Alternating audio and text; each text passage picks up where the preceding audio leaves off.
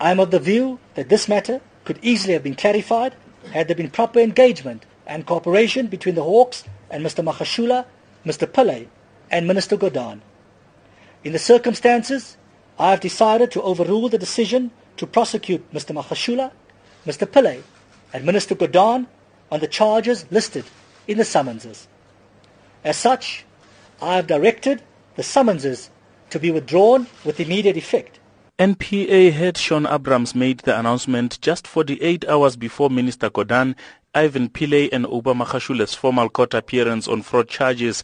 This marks an end to weeks of speculation on whether Gordhan is being targeted for interrogating business deals between the state and the politically connected Gupta family. But the economic knock-on effects and personal reputation damage following an earlier decision to charge the three, particularly Minister Gordhan, remain. Summonses were served on him at a time when he was engaged in a campaign to rescue the country from economic woes ahead of another visit by rating agencies. And Abrahams has no regrets. I certainly do not owe anybody an apology. I certainly do not. Freedom Under Law and the Helen Suzman Foundation alerted the NPA to the existence of a legal opinion by SARS Deputy Director General Flock Symington. Abrahams says he considered the 2009 memo, which found that there was no technical reasons why Pillay could not retire early and be reappointed. He says the memo was never made available to him prior to serving Gordhan, Pillay and Magashula with summonses, and he only made a decision to pursue charges based on information contained in the docket. While this points to lack of credibility within the NPA, Abrahams says he will not resign and he remained confident about the integrity of the institution. That's precisely why I have called this press briefing and or press announcement, because I'm taking you into my confidence as to what has transpired in this matter, what material was placed before me in reviewing the matter. This is what I call transparency. And I'm accounting to you. I'm telling you this is what I had before me. This is what I decided as a result of what I had before me. And that's why I'm more upbeat than ever about the integrity of the institution. We must always do what's right. We must always do what is right within the confines of the rule of law and the Constitution. Now, I've reviewed this matter. Neither Mr. Pillay, nor Mr. Gordhan, nor Mr. Magashula has spent a day in court.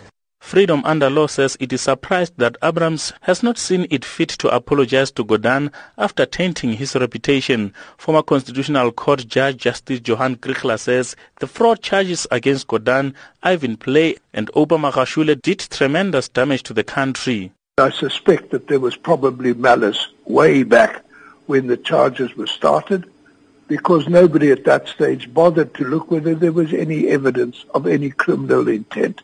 And it was only now at the 11th hour when we drew the attention of the National Prosecuting Authority to the existence of a legal opinion dated from the time of the transaction, which showed that the people acted in good faith, that they had a second thought about it. They had never thought that these people could possibly be honest men. They were desperate to prove that they were guilty. Civil society organizations and some senior ANC members as well as opposition parties previously criticized the NPA for the decision to prosecute Gordhan. The ANC has welcomed the decision to drop charges. It, however, called on the appointing authority to engage the NPA leadership to avoid a repeat of this situation. The EFF has called on the General Counsel of the Bar to remove Abrahams from the role of advocates. DA leader Musi Maimani says they also want Abrahams out. We must investigate whether he's fit to hold office. And I'm asking for Parliament to in fact do its work. Secondly, we are saying Jacob Zuma must suspend him until the inquiry is completed. Because it's clear that he is costing South Africa's credibility by making up charges. If he was serious about these charges, he would obey the Gauteng North High Court ruling that said all the charges that the DA has brought against Jacob Zuma, 738 charges, he must charge Jacob Zuma as well. The SACP agrees with the DA. Party spokesperson Alex Mashilo.